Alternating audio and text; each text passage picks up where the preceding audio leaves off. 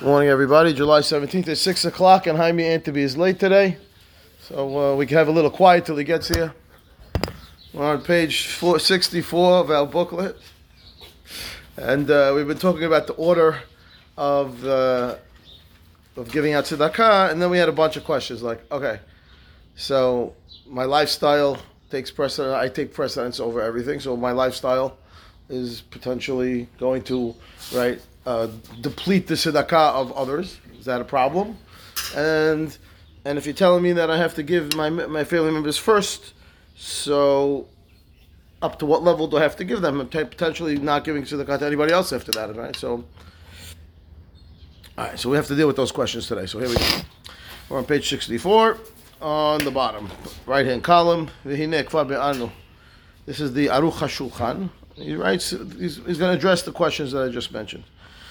He says, "Katav she'eno hayav liten tzedakah ad she'eh lo parnasato, zeu b'tzdakat midiyot ma'aser o chomesh." When we say that you don't have to give any tzedakah right until after you have enough what you need for yourself, that's talking about giving ma'aser. Doesn't remember there was two different types of tzedakah. We said there's something called ma'aser, which is for us the Sfaradim minhag, and then there's something that is tzedakah, mitzvah of tzedakah. So just because I need the money to live, that would exempt you from the ma'aser, but not from the tzedakah, because by tzedakah there's a minimum amount that everyone has to give annually, which it's a very small amount. We mentioned it earlier. L'kayem mitzvah tzedakah shlishit shekel b'shana, a third of a shekel. So really nowadays, I don't know, $5, something very small. Per year. Yeah, annual. So I was like, a third of a shekel. So I don't know how much is a shekel worth these days. That's not, no, even if we take it back to, a third of a shekel is made out of silver. So a third of and the coin is small. I don't know, you're talking about a very small number now. When we do ma'asita shekel, they tell you give whatever, $5 a person or whatever. Okay, so it's talking about a very small amount, right? That's from the Torah? Yeah, obligation of tzedakah, that's the amount. Even a person who's a poor person who's getting his sustenance from tzedakah is obligated to give that amount. A small amount, yeah. Fine.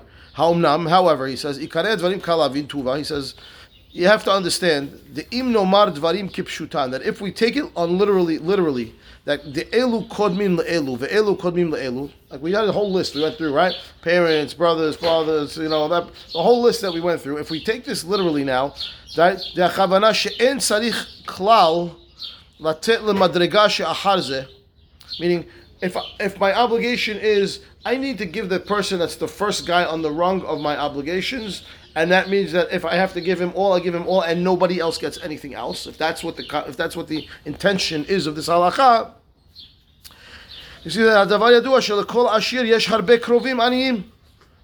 a lot of wealthy people have many relatives that are poor, and if you're telling me give all the relatives that he has to give first, so then all the other side, what about all the other poor people that have no relatives? Where are they getting money from? Because really, the relatives' resources will be depleted, giving to the relatives, right, the anis that he's related to, and that's it. The kol sheken laba'al habayit. Now that's for a wealthy person. What about a guy who's just a regular working guy, right? He's making a very nice living, but he's not wealthy enough, and therefore his tzedakah is even less. And when he also has relatives now, so somewhere along the line, there's a disconnect in people that are not going to be able to get tzedakah because they're just not on the list. Sorry, you're not on my list. What can I do, right? Right?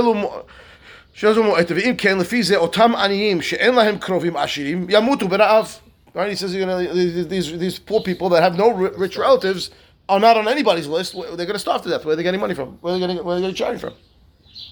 He says it's illogical to say that this is the halakha. Doesn't make sense. He wants to say the way to understand this list is the bivadai kol baal bait or ashir hanoten tzedakah mechuyav leten chelek la'aniyim harechokim. He says everybody has to give to everybody on the list, even the ones that are further down the list. Ela delekrovav yiten yoter mishe'eno krovav. You should give preference to your relatives, but don't give zero to the other guys. You give them a little bit.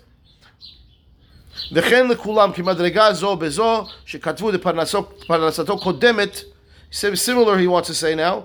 So first of all, he says, remember, we took care of one issue. Doesn't mean you don't give anything to anybody later on down the line. You have to figure it out. And again, it's something that only it can be done on an individual case by case basis. What your relative would need and what you could afford to give them, still leaving a small amount for the other people. You don't give zeros, right? Fine.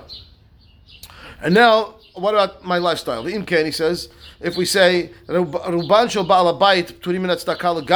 you want to tell me now that my personal livelihood takes precedence over all the other tzedakot, and technically, most people would be patur from tzedakah, except for, right, other than the 1/3 shekel that we were talking about.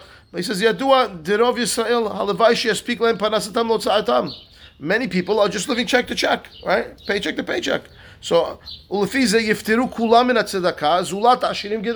people that will have to give tzedakah are people that are really, really wealthy. He says, what are you going to do with a place where there's nobody that's wealthy? Will let them all starve to death? And therefore, he wants to say, Barurli,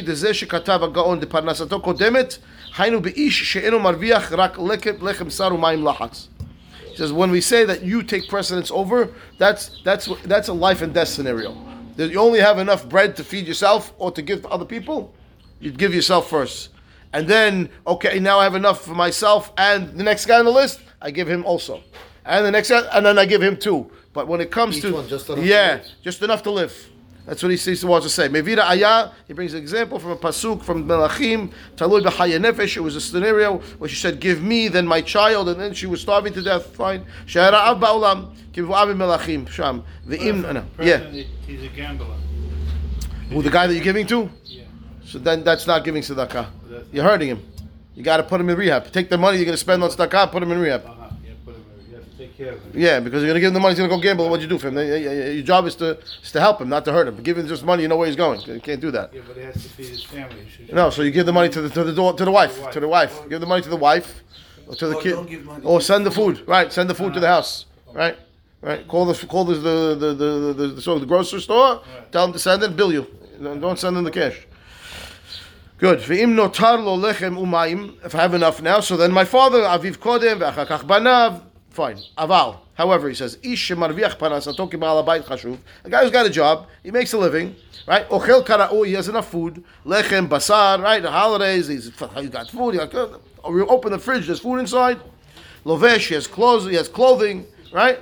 He looks decent. That guy is supposed to give tzedakah or ma'aseh panasato. If he wants to give his 10 or 20%, he says chelek gadol, the largest portion from his tzedakah lekrovav.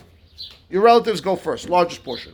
Aniyeh iro me'at, some for the poor in his town, right? V'gam lechokim aniyeh iro acheret, also a little bit.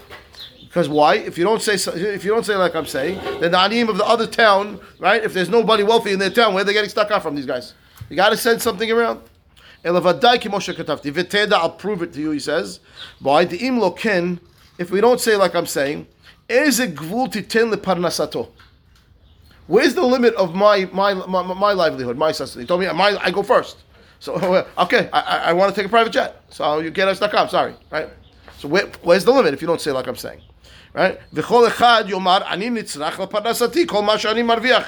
Right? I need everything that I make, I need for myself. And technically, I would be allowed to say that. There is no limit. We can't tell you, sorry, you have enough, and now the rest you have to give away. There's no such thing. No such halakha like that.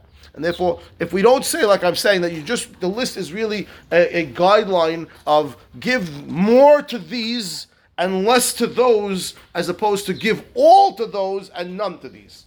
Don't want to do that. Okay? You can't tell me what to spend.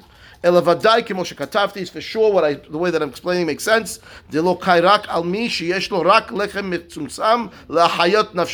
list of give only this one and not anybody further down the line, that's when you don't have enough, and we're talking about life and death scenarios. Fine. He says proof. Okay, we can skip the proof. That's his opinion. His opinion is like this. Bottom line, what we get out of here? You're right that when it comes to my own personal income, my personal sustenance, there's no limits. Technically, no limit.